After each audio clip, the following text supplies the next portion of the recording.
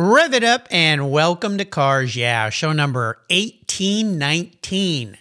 1819. What happened in 1819? As I recall, there was a panic in 1819. It was the first major financial crisis in the United States. History repeating itself, of course, over and over again. At any rate, be prepared to be inspired. This is Cars Yeah, where you'll enjoy interviews with inspiring automotive enthusiasts. Mark Green is here to provide you with a fuel injection of automotive inspiration. So get in, sit down, buckle up, and get ready for a wild ride here on Cars Yeah.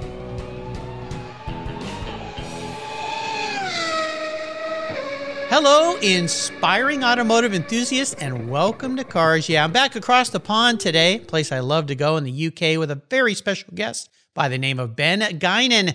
Hey, Ben, welcome to Cars Yeah. Do you have it in gear, and are you ready to release the clutch? I certainly am, Mark. Great to be here. Well, thank you. We're going to have some fun today. Now, before I give you a proper English introduction, would you share one little thing with us that maybe most people don't know about you? Yeah, sure. Okay. Well, I am a big fan of Star Wars, and George Lucas is one of my heroes. And I actually met him once, and I insulted him by telling him his movies. This was this reference to the when he remade parts 1, 2, when he launched parts 1, 2, and 3. And I insulted him by telling them I thought they were too busy and too much full of too much CGI. and what was his response? Dare I ask?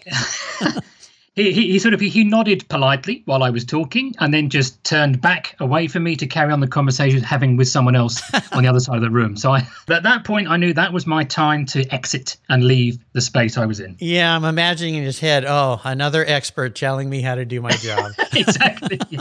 Oh, the world's full of critics, that's for sure. But that's pretty funny. Yeah, it's one of those situations when you meet somebody famous like that, and as you're telling them or saying something to them, part of you is saying, "Stop talking, be quiet." Yeah, absolutely. But I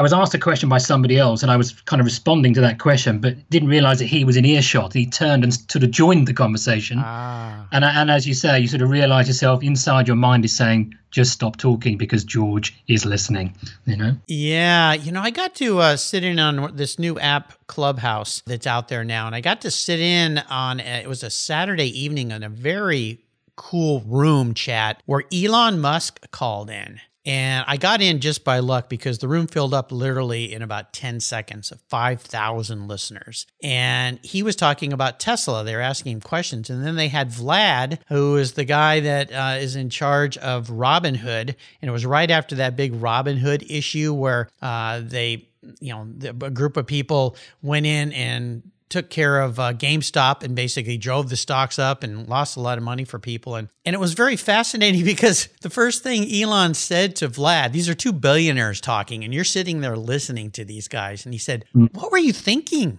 Why'd you do that?" And then it went on, and it was just, I'm sitting here going, wow, this is a kind of a little insider story, but I loved his bluntness. And of course, we all know where that all has moved on to, and who knows where it'll all end up. But of course, yeah, sometimes it's kind of fun. Well, let me give you a proper introduction. Ben Guinan is the sales director and spearheading the launch of a new international Concours d'Elegance event titled Auto Royale that takes place this July in the United Kingdom at the former Rothschilds family home of Waddesdon Manor. Sounds like a nice little place. It's fantastic. I'll bet, yeah. With a background in media and publishing, Ben has 25 years experience managing international brands, partnerships, events, and leading the commercial business for some of the most recognized magazines and websites in the motorsport and classic motorsporting markets, including Autosport, the Autosport Show, F1 Racing, Classic and Sports Car, to name just a few. Ben feels very privileged to have spent 8 years in international motorsports.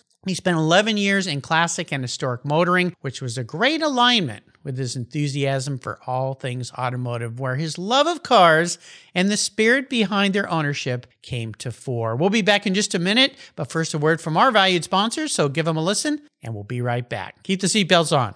Did you know the most damaging thing to your vehicle's interior is the sun? Harsh UV rays damage your interior over time, cracking the dash, fading colors, and the heat makes getting into your favorite ride downright unbearable. My friends at Covercraft have the perfect solution for you and me. Their quality-made sunscreens are easy to use, take seconds to install and to remove, and they protect your vehicles while parked in the sun if using a cover isn't a good option. I have one for every one of my cars. They come in a variety of colors and options, and their accordion design makes unfolding and folding them up for storage as cool as the summer breeze. Your sunscreen comes custom tailored for your special vehicles and manufactured with the quality and attention to detail that's been the standard for Covercraft since 1965. Here at Cars Yeah, I've got a savings just for you. Use the code YEAH21, that's YEAH21 at covercraft.com,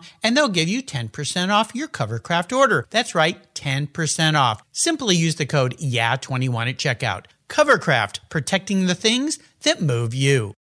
When it was time to renew my collector car policy, my carrier raised my rates by a lot. But why? My usage was the same, my car's value was the same, and I had never made a claim. I didn't even have a ticket. The only change was their rate, and they had no reason why. What's with that? I researched my options, I spoke to others, and with American Collectors Insurance is where I now have my policy. What a difference. A live person actually answers the phone. She spent time learning about me and my Porsche Turbo, the one I call my Orange Crush, and provided a reasonable quote. American Collectors Insurance now protects my special ride. I'm saving hundreds of dollars, and I can sleep at night knowing my baby is properly insured. Why wait until your next premium is due? Give them a call today for your personal agreed value quote. Call 866-AC1-YEAH. That's 866-224-9324. Tell them you're a friend of mine, Mark Green at Cars Yeah. American Collectors Insurance, classic car insurance designed by collectors for collectors, automotive enthusiasts just like you and me. That's American Collectors Insurance. If you're interested, Mark, I have another interesting fact about me that most people don't know. And given that I imagine that a lot of your audience are probably based in the US, Yep. I'm following you avidly. I actually used to play American football. Really? American football? I'm a big NFL fan. I follow the Packers, have done since I was very young, since the late 80s. And when I was at school, I guess high school you'd call it, I was playing rugby, Yeah. As you do in Britain. And I got into American football, and I played for 4 or 5 years for a team locally where I grew up. I was on the defense. I played corner for about 4.5 seasons. Yeah. A Brit that plays NFL. There you go. Well, not NFL, but football. There we go. Yeah, no, there's a first. Cars, yeah. I find that's really fascinating. Cool. I played some football in high school. I was a wide receiver. Yeah. I think I was put there not because I was tall, because I was fast. So, I could run out really quick. I was the same thing, but I just wanted to hit rather than be hit. I wanted to play on the defense. Okay, well, you and I were kind of the opposites. I hated getting hit. I didn't like that at all. I didn't like hitting people. I just like catching the ball and running for a touchdown. And being the hero. Absolutely. Yeah, of course. Why not? Well, let's dive a little deeper into the corner with what you're doing there with this new event. I'd love for you to talk more about what the event's all about, what people could expect to experience, and this incredible setting that this is going to take place. So take it away. Well, it's designed to bring something fresh to the UK event scene. I mean, essentially, this is an idea that started with a collector, an individual that is very well known in concours circles around the world, having been and shown cars at some of the major events, the Pebble Beach Concours, Amelia Island, and others like that, Villa d'Este in Italy. And this collector believed that level of concours, that standard, that quality, wasn't being represented very well in the UK. There were some great events. There are some fantastic events in the UK, but he believed there was a gap. And the business, my background, and together with my business colleague who has a wealth of experience in the international concours world, having run an event overseas in Australia for a decade as event director, we were offered this opportunity with his support to create something different, something would elevate the concours scene in the UK onto that international level. So we've put together what we feel is quite an interesting approach. While it does have the familiar elements of an international concours in terms of its traditional classes and the kind of cars it's attracting within those classes, it does aim to deliver the event in a very different way. It's looking to be breaking down the stereotypes that you would expect. There's a very much a vision that you have in your mind when someone talks about a Concours d'Elegance event. You instantly imagine the setting and the style, and we're trying to break down those preconceptions by how we want to deliver the event, and that will go through all the way from the creative tone and the themes we bring into presenting the event itself, all the way through to the immersive nature and the innovation that we're bringing into the show for everyone to benefit from, not just the brand and our partners that are coming to join us, but also from, importantly, the entrants themselves, our guests for the weekend, and those visitors coming to enjoy their time. So we're hosting it, as you said, Mark, at Waddesdon Manor, which is an absolutely sensational place in Buckinghamshire in the UK. As you said correctly, a former home of the Rothschild dynasty. In fact, the first home that was built by Lord Rothschild back in the 1870s. Wow. He at the time was obsessed with French Renaissance architecture, so he brought across from France an architect to design and build his house. So to give you an idea of what this thing looks like, if you can imagine a rather large and rather impressive French Renaissance chateau in the middle of Britain, that's what Waddesdon Manor is. It's an absolute sensation. Yeah, when you Google that, oh my gosh, yeah, it's first I thought, wait, is that the Palace of Versailles or something? Yeah, we are very, very fortunate. I mean, the team at Waddesdon are fantastic. They're very much enthusiastic about what we're doing. We couldn't ask for a better venue partner. They are absolutely fabulous. Now, will the event be? It looks like in the nice little backyard there on the lawn.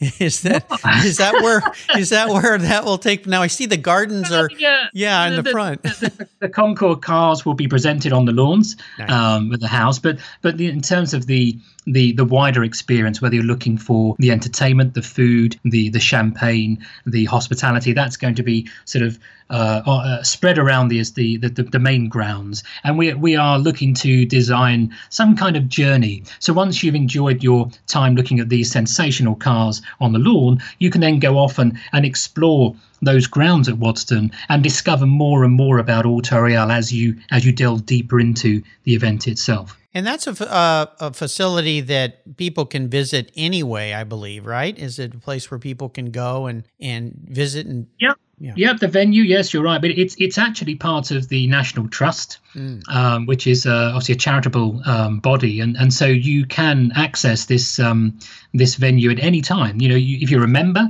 of the National Trust, you get access for free as part of your annual membership, but you can equally buy tickets as a day visitor to go and see it. One important thing that we've managed to be able to do with Waddesdon is that the family still have an involvement with the venue, and they are able to run private events from time to time. And we are very fortunate that the weekend of Auto Royale will be on one of those private weekends. So on that occasion, it's a closed event just for us, our visitors and our guests. But any other time of the year, Mark, absolutely, you can go there, you can enjoy the gardens, you can enjoy the house and have a fabulous time. Well, I can't imagine a better opportunity to enjoy that location and that magnificent palace, if you will, with cars added to it. That makes me very excited. And I want to do a shout out. Thank you to Paul Mathers. He's a past guest here who introduced me to Ben. You can go back and find his show on the Cars Yeah website. Yeah, if anybody is leading the charge, who knows what he's doing in this venue, it would be Paul. So I think it's fantastic. And Paul, thank you for introducing me to Ben today. It's been absolutely fantastic. Can you give us some idea of the type of vehicles that we can see when we attend? Well, yeah. I mean, we've recently confirmed the 100 cars that would be joining us for that event. I mean, it's a process. It's slightly different to other events in the UK, whereas we have a curation team that make a selection from all the entries that came in for the event. And we had a significant number of entries, and we whittled that down to a short list of 100 cars, and they have been invited to join us. But, these cars will range from sort of vintage and veteran through to the pre-war classics, into post-war classics, and then into the more sort of traditional sort of 50s, 60s, sort of the more contemporary classics that we would be perhaps more familiar with in those respects. I see. Very cool. Well, it sounds absolutely fantastic. I'd like to ask you a little bit about your career and your path, because you've been so involved in the automotive world for so long. When did you realize that's a career path that you wanted to go down? Well, I kind of fell into it, really, by accident. I mean, I finished college and got my results, and most people then think, what am I going to do? And I was offered a job at a publishing company back in the 90s. So I'm a pre-internet guy, working just with a telephone. Yeah, great. Well, nice. Yeah, great. Just working with a telephone, a set of business cards, and off we go, sort of selling advertising space in business magazines. That's where I started. I did that for a few years, about 7 or 8 years in total time. And during that time, I rose from being just a junior executive up to a group commercial manager on a range of products. And at that point, this was around the early 2000s, I was offered an opportunity by a colleague of mine to move into the other half of the company, the publishing company I was working with at the time, to work on a new launch of a product, which was a magazine that was designed to serve the World Rally Championship audience. Because the company already had a number of Formula One products and other motorsport products, but they had nothing specific for World Rally. The media rights owner of World Rally, a gentleman called David Richards, wanted to have something similar to what F1 had, with their own product, their own dedicated magazine. So my company got the contract. They were launching this product, and I joined the team as then commercial manager. And it kind of started there. So, and as a car guy, you couldn't. I mean, I wasn't really a World Rally enthusiast per se, but as a car guy, I mean, what more do you want? You just want to get involved with the market, to get out to talk about cars and see cars and meet the automotive brands and meet the partners. And my role was very much front of house. So my job is going to sound terribly glamorous, but my job was to travel to all the rallies and to build the relationship, the commercial relationships with the teams, the manufacturers, and their sponsors that were operating the World Rally Championship at that time. So I started there, and after a year or two, I was offered I guess you could say, the promotion to move up into Formula One, and I was asked to do the same job, but in the F1 space. Wow. And again, it sounds terribly glamorous on paper. I had to travel to every Grand Prix. I worked out of the paddock, the real inner sanctum of Formula One. Wow. And again, my clients were all of the F1 teams, their partners, the stakeholders, the FIA themselves, and so on. And really just building the commercial relationships for a product called F1 Racing. At the time, which was like the official recognized Formula One magazine for the sport. Yeah, sounds terribly boring. I don't know how you dealt with that, but you also did a bunch with MotoGP too, right?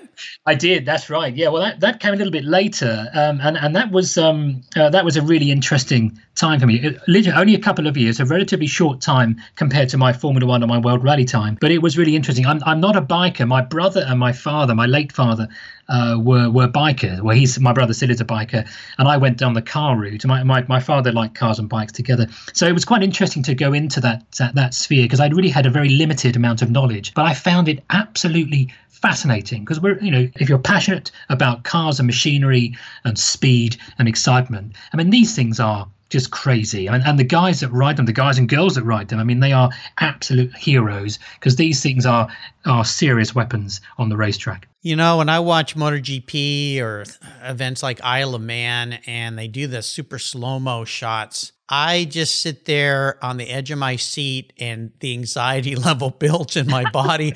I rode motorcycles for a while, and I just go, how do those people do that? I don't know. It's beyond. I can't even imagine. I spent a little bit of time. I had an Envy Agusta F4 for a while, which was crazy bike for me to have. But I got to take it on the track a little bit and ride it. Nowhere near what they do, but just realizing, going, how do those guys do that?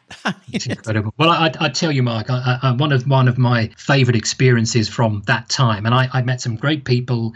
I really got to appreciate what this was about, because the racing is probably the closest and most exciting racing you'll ever watch, as indeed you know from watching this yourself. But one of my best experiences in my time in MotoGP, I was invited to a corporate day from a sponsor that I was working with to experience the two-seater MotoGP bike. What? A two-seater? I've heard of two-seater Indy cars, Formula One cars. I've even seen a three-seater Formula One Ferrari at the factory. But a two-seater bike? It's a two-seater bike. It's a specially modified frame. It was based on a Ducati. It had a slightly stretched frame, obviously reinforced to cater for the extra weight, and you were riding pillion behind a rider. Oh my gosh. Now, I'm not a biker, so and if you guys are, and many of your listeners might be as well.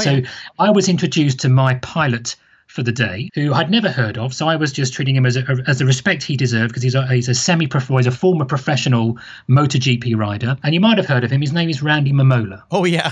Yeah.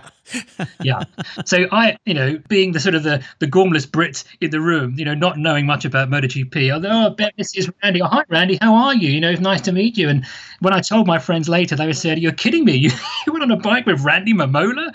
I mean, crikey, the guy's incredible.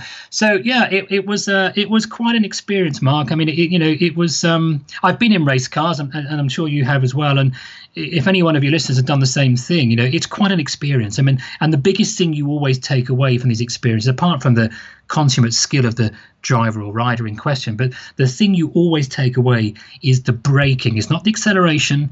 It's not even the corner speed. It's the ferocity of the braking. So I was expecting the bike to be quite, not as sharp. It's a bike. It's only got two wheels and little bits of rubber on it, and we're going to brake way in advance of the corner. But of course, that wasn't the case. No. These things are incredible. And having seen the guy operate the bike at what I thought was warp speed around the circuit we were on, unbelievable how they get to do, or how they do what they do with these machines, because it was quite an experience for me. I'm not sure I could do that.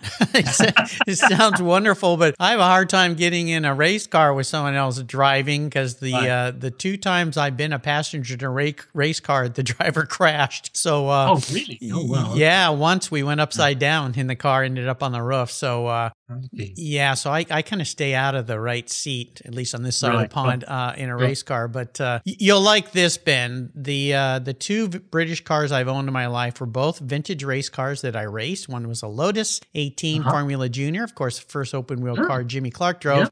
And the other was a Lola T290 sports racer. So there you go. Okay. Yeah. Good cars. Had great cars. But bikes, that's a whole nother deal. Let's talk a little bit about a driving inspiration in your life, Ben. Who has that key mentor been for you? Someone that really pushed you, helped you move along in your career? And how did they do that? Yeah, it is one of the questions that I gave a lot of thought to this, because as with anyone, there's always a number of factors, a number of people that influence you through your life and your career. I mean, without wishing to sound a bit obvious, and my late father was certainly one of those. But in business terms, there were two people, actually. One of them was a gentleman I used to work with in my Formula One days. He was actually my boss at the time, and I worked very closely with him for several years. And he was an incredible commercial person, fabulous at the networking side of things, and very much a creative thinker when it comes to the solutions that we were looking to sell to the Formula One partners and brands and what have you. And I took a lot from him in his approach to the creative side of selling, his strong work ethics, his focus on the client being first, making sure that we deliver exactly on the client's KPIs. But also, and I think this is the important bit for me really, is to enjoy what you're doing. I mean, he absolutely loved what he did. And I think, in many things, in whatever you do, you've got to have, or got to be able to find some level of enthusiasm and passion, no matter if you're someone that is working on a construction side, or whether you're you're working in banking or as we do working around cars and automotive, you've got to find the passion and to enjoy that, and it just improves things for you. So that was one big influence for me on the commercial side of things. What was this gentleman's name? His name is Ian Burrows. Ah, okay. Yeah, and he and I worked together for many years in the publishing world, and I still think I haven't spoken to him for a while, and I believe he still does work within sort of international motorsport and Formula One, but doing some other things now. But very inspirational for me. Yeah, really good guy. Very cool. Now, if you were going to advise other people to go into a career path like you've had, maybe what's a word of wisdom you might offer them? Find something else. Yeah. I'm teasing. Well, look, as I said, I kind of fell into the world of publishing through a friend of mine at the time that was working in the company I ended up working at for 20 odd years. And, it's not a career path that most people will actively look for. I mean, media is very broad, as we know, and the part that I worked in was to do with magazines initially, and then magazines and website. All the digital age started to come about. So you kind of fall into these roles, and it really comes down to the characteristics. And if you are somebody that is more positive than the negative, the optimist, somebody who finds it comfortable to have these kind of conversations, Mark, at ease with people, open to questioning things, finding out more about what motivates them, what drives them either personally or in business, then you can be successful in selling. And if you can tie that in with something that you're actually genuinely passionate about as well, whether you're selling aircraft or cars or computers, it doesn't matter. If that's your thing and you're lucky to have that link together, then it becomes a much better situation for you. But in terms, I was joking earlier because what I do now, I've moved away from the media side and working into as from the event side of things. And, it's been a challenging time, Mark. I mean, we launched this business in the summer of 2019, my colleague Paul and I, with our great adventure in front of us. And of course, shortly after that, we had COVID. Yeah, that little thing. Yeah. We've all struggled. Everyone has struggled at different levels, and the events and hospitality market has had a very tough time. So we decimated that whole concept completely. Well, quite. Yeah. But I'll tell you, if I had that crystal ball and I was sitting around the board table with Paul back in the 2019, we might think differently about what we might have done, going forward. Well, yeah, the crystal ball. The crystal ball is still pretty foggy right now, unfortunately. But things are improving, are getting better, and that's a good sign. We're going to take a short break and come back with a bit of a challenge question. So keep the seatbelts on. We'll be right back. What began as a charitable car show has grown into the world's greatest collector car auctions, raising over $133 million for charitable organizations to date. For nearly 50 years, automotive enthusiasts from all over the world have enjoyed the Barrett-Jackson collector car auctions, and I'm a huge fan. Regarded as the barometer of the collector car industry, their auctions are world-class lifestyle events where thousands of the world's most sought-after, unique, and valuable automobiles cross the block in front of a global audience, in person, on TV, or streamed online. Barrett-Jackson produces the world's greatest collector car auctions in Scottsdale, Arizona, Palm Beach, Florida, Las Vegas, Nevada, and new for 2021, Houston, Texas. The excitement of Barrett-Jackson auctions is contagious, and a unique experience is not to be missed. And coming soon, something new for you Cars Yeah listeners. I'll be teaming up with Craig Jackson on the first ever Barrett-Jackson podcast, coming to your mobile devices every week. Listen here on Cars Yeah and check out the Barrett-Jackson website for unique details on this new, exciting podcast that I'm very proud to be a part of. And be sure to visit barrettjackson.com today. Barrett-Jackson, the world's greatest collector car auctions. So let's talk about a big challenge, big failure, something that really kind of set you back perhaps, but more importantly, what was that lesson learned so that you can move forward in a positive way? Let's stick with the positive. Let's look at the challenge that had its issues to deal with, and I will go back to a topic we've just covered off fairly recently in our discussion today, to the MotoGP side of things, because at the time that was a sector when I was there, that was a sector of the market that my particular business group was not operating in. We were very strong in Formula One and all things four-wheeled, but we're doing very little in the two-wheeled side of motorsport. And however, looking at the audience profiles that we had and how they were digesting the content that we were producing, Formula One certainly was the king. That was by a country mile, was the most popular content that we were delivering for our audiences. And the second most popular, we would expect, is something like maybe World Rally or endurance racing or Le Mans, that kind of thing. But actually, it was MotoGP. And I said to my director at the time, well, we're not in this space. We're not even here. We're not even on the map of this particular sport. We're a big motorsport group. We should be doing this, and we can use the same blueprint we did for Formula One. We can go, we were all feeling very buoyant and very confident and very arrogant, maybe because of the position we have. We said, yeah, we'll just make a few calls, we'll get some passes, and then we'll turn up and everyone will love us and want to work with us like they do everywhere else. So we got the passes, we made the calls, we got the tickets, we turned up at the paddock of my first MotoGP race, and nobody had heard of my brand. No one.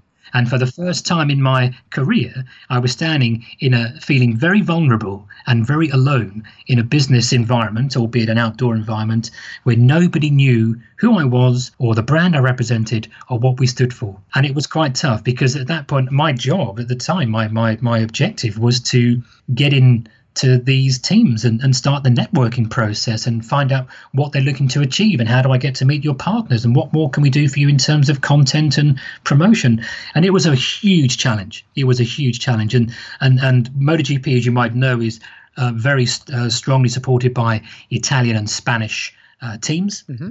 And the audience profiles, they're very big in those markets. Unfortunately, I don't speak any Italian or Spanish, so that was another problem. I'm used to dealing with international people, but I don't have the language skills, unfortunately, to make it easier on myself. So it was a very, very difficult time, and something I'd never experienced before, because I've always used to turning up and saying, hey, I'm Ben, I'm from Autosport, or I'm from F1 Racing, and they say, oh, hey, Ben, how are you? Right. They know they want to talk to you because they know the brand. But this was the first time in my, and at that point, I'd been in that particular industry for about 16 years. So it was quite a shock. Well, no kidding. Well, when you look back on that time and how you succeeded through that, worked through that, what's the lesson learned when somebody listening finds himself in this whole new environment and where they have no presence, no place, and they're wondering, what am I doing here? And the other people are saying, why are you here? Yeah, well, it was a task of really going back to basics and remembering your fundamentals of how you would sell and present your brand and its values. Mm-hmm. And one of the things that I wanted to do early on to show these people I was talking to that we were serious, that we were here to support their motorsport series, and we were genuine and authentic. I convinced I don't know how I did this, but I convinced my editor and my publisher to start publishing content on MotoGP in the printed product of the magazine. Now, this magazine at the time had been going for 65 years, a very established, very, very much a very respected, long-serving product. They had never, ever written about motorcycles at all. So for the first time in 65 years, here they were writing post-race reports, some articles on some of the teams, some of the key riders. And then shortly after that, I managed to get a front cover with a MotoGP bike. That had never happened in its history. So what was the response of the readers? Because lots of times you'll see this happen with magazines, established entities that try to make a shift, and all of a sudden the readers go, what are you doing? Well, it was very positive. Oh, great. Good. It went very well. Interestingly enough, Mark, what actually happened was the sub-editor left the brand in disgust. No kidding. Oh, wow. He didn't like change, huh? He didn't like it at all. So we lost a colleague, a valuable colleague, unfortunately. But the readers welcomed it. They felt it was refreshing. They thought it was moving with the times. They thought it was listening to the passions, because they all knew we were still going to do the same thing. We're still going to write about Formula One and endurance racing and Porsche Super Cup and rally. All that good stuff was still going to go on. But this is another element, another string to our bow. And they really, really welcomed it. And because we did that, what I was able to do then is take this back to the MotoGP paddock and say, look, this is the proof of how serious we are, guys. We really want to get behind this sport. We're already writing about you. There you go. And that really, really resonated very well with these teams. It broke down all the language barriers, all that initial sort of cold shoulder activity we were getting. Suddenly they thought, these guys, they're genuine. They really want to get behind it and give our sport more voice to a broader audience. And things then started to change for the better. Well, there's a golden nugget that Ben has dropped for us listeners here today. Add another string to your bow. Don't be afraid of change. Try something new and different, especially when you've been doing the same thing for a long time. You'll never know where it might take you. So awesome story. I love it. Now, I always ask my guests about a bucket list item, but when you think about this is a new venture for you guys, new Concours.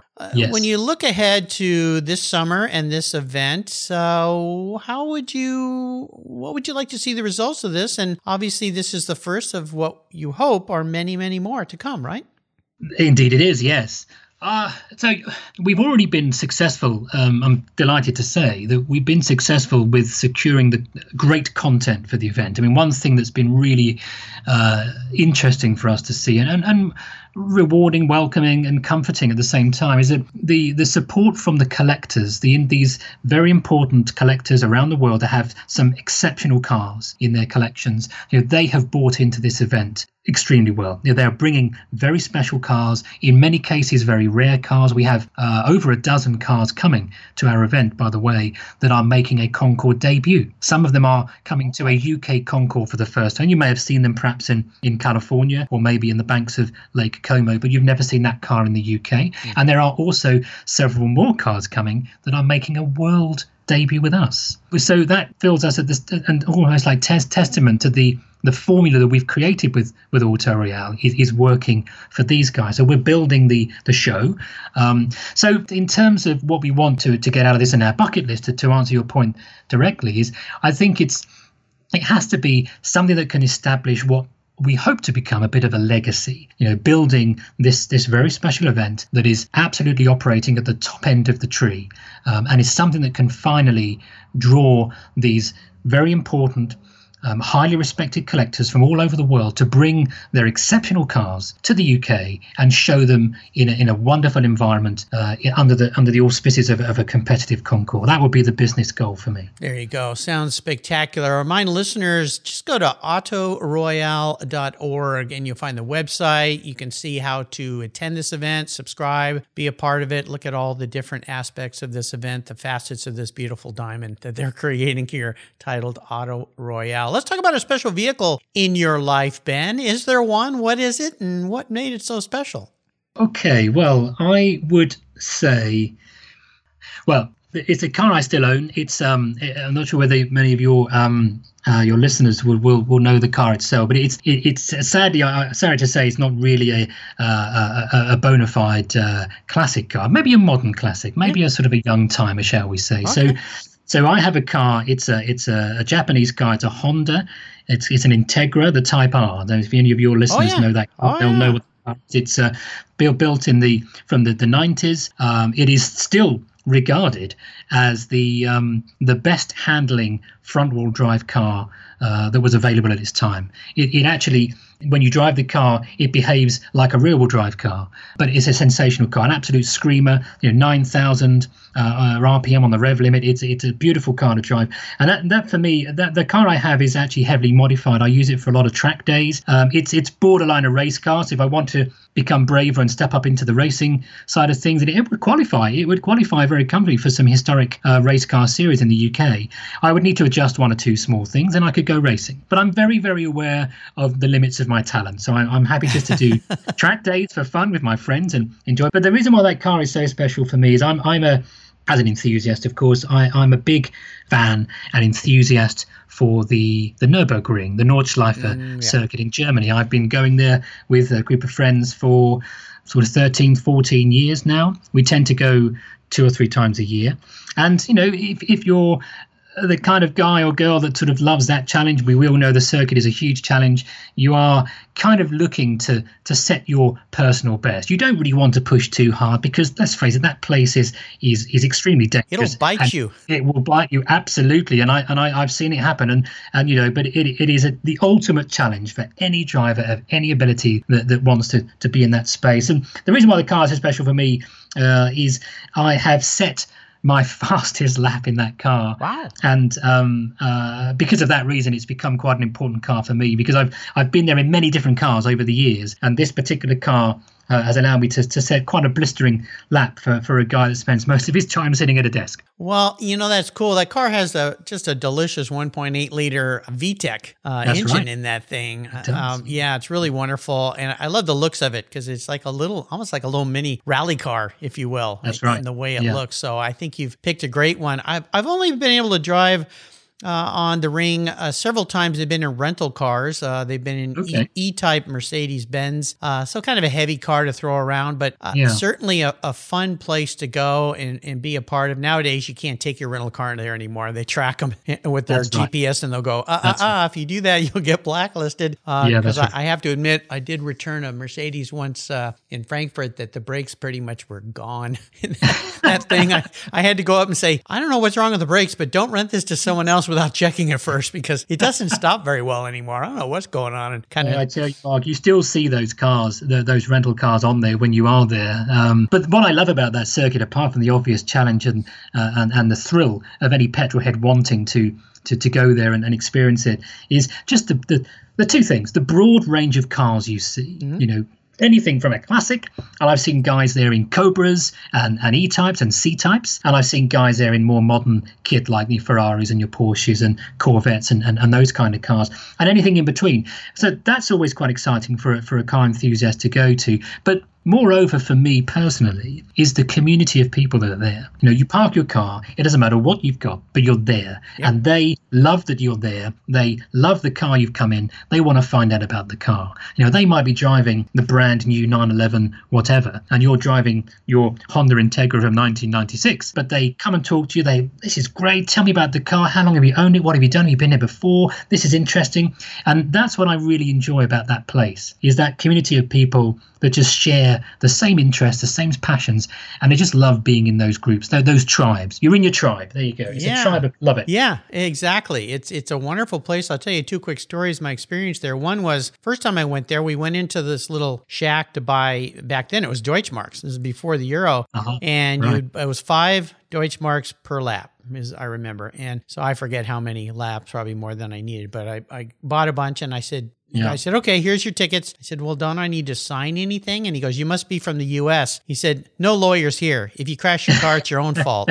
And then the second time I was there, it was sunny at the beginning of the track and snowing on the backside of the track. And it was like, what is going on here? So, that's crazy. My top tip for the Nürburgring, and forgive me, I don't mean to use this platform to plug anything that shouldn't be plugged, but there's a company there called RSR Nürburg. They are, you may have even come across them, Mark, when you were there. They are probably the best race rental company. I've worked with them corporately. We used to run in one of my previous roles, we used to do a lot of corporate events, and we took a small bunch of clients over to the Nürburgring. We worked with RSR. They did all the tuition. We had the cars with them. It gave my clients a great experience and insight to this circuit, something they probably had on their bucket list all their life. Yep. And there they were on the Nürburgring. And then we'd also on day 2 is travel over to Spa, to the Spa-Francorchamps circuit, and drive that as well, because these guys at RSR operate at both sides. So it's the best. My top tip is, if you want the best experience, get these guys involved. They're experts. Absolutely fantastic. It is a good way to go. I'll make sure to put a link to them on Ben's show notes page, because if you're going to venture over there, they are the ones to go and see them, communicate with. Absolutely. I'm going to get in your head a little bit here, Ben. If you were a vehicle, Manifest is a vehicle, what would you be and why? Oh, this is such a tough question to ask. It's a tough one, because I kind of started off thinking maybe something Italian, because I've had a lot of Italian cars, you know, the passionate, the positive, exciting drive. But I kind of settled on a C-type Jaguar. Ooh, okay. And why is that? Well, I'm British, as you probably already discovered. Really? So, Okay. yeah, so I thought let's stick with the British, and the C-Type is one of my favourite cars anyway. But I think it's because it's well constructed. It is obviously a car that has achieved it's achieved a lot of things in its time in motor racing, of course, but it doesn't pursue the limelight. Forgive me for saying to anyone that has a C-Type, sadly I don't, but it lives a bit in the shadow of the E-Type, but it's happy there. It doesn't want to stand out. It doesn't want to be the prominent car. It just wants to be modestly proud of what it's achieved. And I think that's probably more like me. Well, I like that answer. Very nicely done. And of course, the C stands for competition, which is a world you've been in, and also a world you're in now, which is the competition of Concours. So I think that's a perfect answer. There we go. Very cool. Yeah. Are there some ways that you like to give back to others in the automotive world, the automotive sector? Well, probably more about creating opportunities. I think, showing these specialists, any brands that I've been working with over the years, it's more about ensuring they understand that I am genuinely interested in what they do. I do like to understand how these people want to work and how I can help them, whether it's through content or advertising like I did before, or now perhaps through live events, meeting and engaging and networking with potential customers that can enrich your business experiences as well. I think it's, that kind of thing, about building relationships, the networking, being genuinely interested in what they do. Love it. Now, is there a book that you've read that you'd like to share with our listeners that you gleaned a lot of info from? Well, I don't know about info, but enjoyment. I've kind of got two. Forgive me. I've got That's two, fine. actually. Love it. And one of my when I'm not getting excited about cars, one of my other big passions is history, and specifically, I find military history fascinating, and I read a lot about the Second World War, and I read a book recently which is fascinating. It's called Churchill's Wizards. And it's written by a guy called Nicholas Rankin. And this book, it's a thick one, so it will take you time to get through. But it kind of comes in two parts. The first chapter is all about the First World War. And the premise is about how camouflage and deception was developed through warfare. And how it went from rudimentary approaches in the early part of the First World War to very clever, very subtle and convoluted forms towards the end of that particular conflict. And then the second half of the book goes into the Second World War, where suddenly the whole thing explodes. It becomes a complex minefield of elements and espionage and distraction and coercion and everything in between. It's absolutely fascinating. And I tell you, there are so many times that I had to put this book down because there was many elements going on, and my brain was trying to piece these together to understand the complexity of what these incredibly clever people in intelligence forces, in the armed forces at that time, were creating to take an advantage over the enemy. It's a fascinating book. It really is. Yeah, Churchill's Wizards, the British genius for deception, 1914, 1945. Fascinating. Now, you mentioned a second book. Yeah, the second book is actually a novel. It's actually a friend of mine. He's a historian. He writes history books. He had many books self-published on Amazon. But he's published a couple of novels. And this one was his first novel that he sent me a copy of and duly signed it. So if he becomes famous, it's worth some money to me, which is always nice.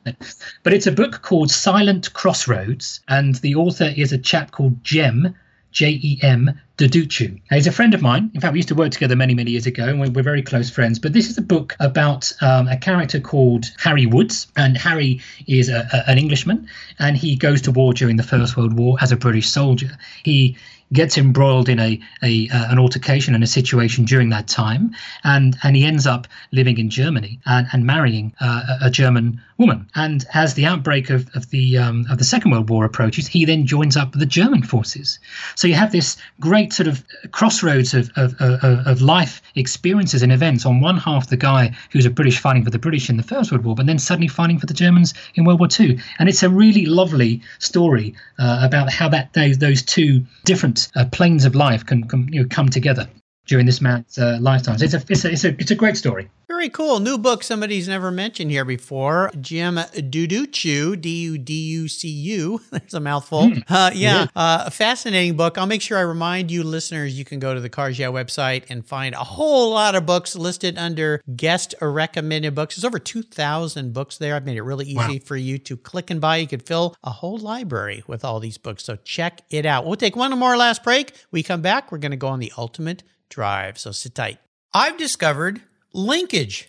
It's a new quarterly publication and website that covers the automotive market, driving, restoring, collecting, and discovering your passion for motor vehicles. Linkage is about experiences, opinions, and values.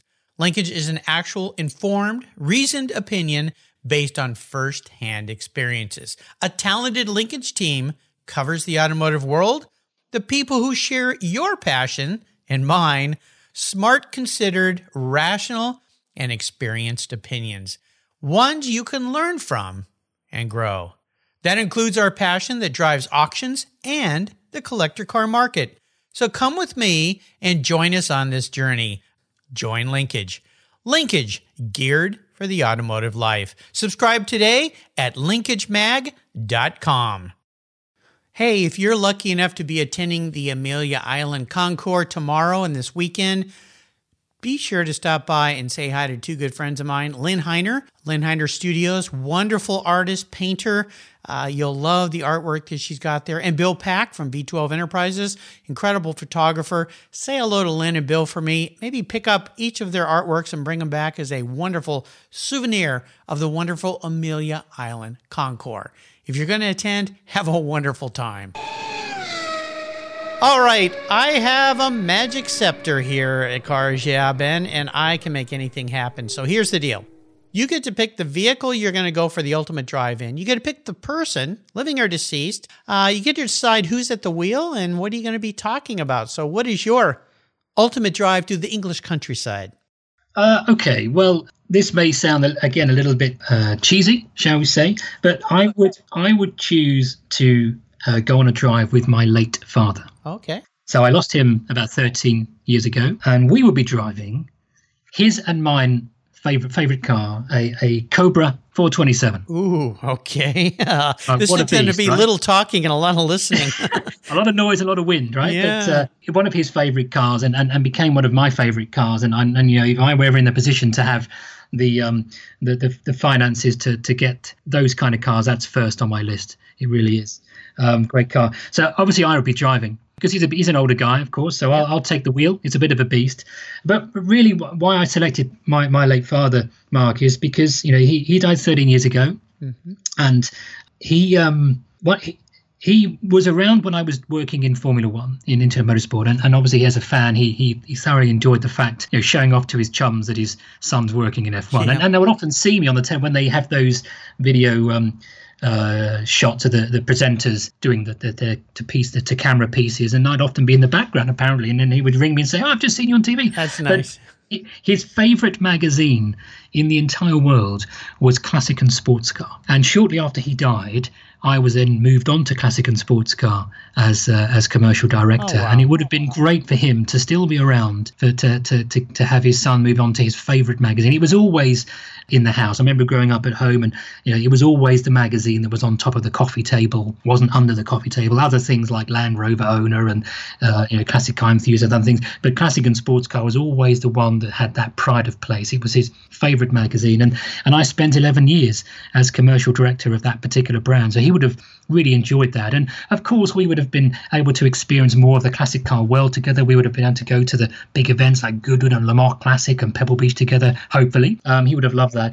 But I think also, and again, forgive me for indulging this particular question a bit and being a bit soft with it, but I have two boys. One is 11, one is 8, and unfortunately my father never got to meet his grandsons, and he would have really loved that. He would have loved to do that. So I'm being a bit soft. I do apologise. I'm using the question to perhaps win back some time with my father. We're both car guys, so it's relevant. He was a car guy, bona fide enthusiast, so we'd have loved to have a blast in the English countryside with a Cobra, chatting about all the things he's missed out on the last 13 years. It sounds spectacular. No doubt he's a very proud person of his son and who you are and what you become, and his grandchildren. And I'll tell you, you know, my late father, I lost him about 4 years ago now, almost to the day. And he got me into cars because his first sports car was a 49M GTC that I would ride around in the right seat because it was left-hand drive. Yeah, of course, I'm sorry, right-hand drive. I would drive around in the left seat, so that he would take me. And I remember as a little boy, 5, 6, 7 years old, riding in that car with him. So, fabulous. Great memories. Fantastic. You've taken us on a very wonderful, heartfelt ride here today, Ben, and I can't thank you enough. Before I let you go, though, is there maybe a parting piece of wisdom, advice, or a success quote or a mantra you'd like to share? Not really a mantra or anything like that, but I think what I would impart on anyone doing anything is to be genuine and to ensure you give enthusiasm to what you do. One of the things I've always found that makes a difference in anything you do, it could be a work project, it could be skill or anything like that, is just to be enthusiastic. And enthusiasm seems to be something that is enough to capture people's interest and capture their attention. And in the line of work that I'm in terms of selling and in commercial partnerships, being enthusiastic for what you do, what you have, what you represent, and importantly, what they're doing as well. It goes a long way. And then you find that people want to work with you because you have that energy behind you. That's what I would say. Enthusiasm is contagious, as we say here at Cars Yeah. How can people learn more about this fantastic event, the Concours at Auto Royale? Visit the website. There you go. That's the best thing to do. I mean, visit the website. You've already mentioned it in your show already earlier on, so that's the place to go. That will give you all the insight you need on the event. And if you're keen to come and join us, and we'd love to have you with us in the summer, there's a link through there to the ticketing website, should you be inclined to do so. Absolutely. And you know what? With as locked up as we've all been, it is time to get out and have some fun and do things you've always dreamed of doing. And this sounds like something very, very cool indeed. I'll put everything on Ben's show notes page. You can find it on the Cars Yeah website. Just type in Ben Guynan, Guynan, and you'll find everything there. Again, a big thank you to Paul Mathers, past Cars Yeah guest, for introducing me to Ben to make this very nice talk possible today. Ben, thank you for being so generous today with your time. My pleasure. It's been really, really fun talking with you. Can't wait to hopefully see you at your event. Until you and I talk again, I'll see you at Auto Royale. Thanks, Mark. You're welcome. Thank you so much for joining us on today's ride here at Cars Yeah. Drive on over to carsyeah.com to find show notes and inspiring automotive fun. Download your free copy of Filler Up, a fun book filled with gorgeous photographs of fuel filler fun, including quotes from more inspiring automotive enthusiasts. Download your copy today, and we'll see you next time on Cars Yeah.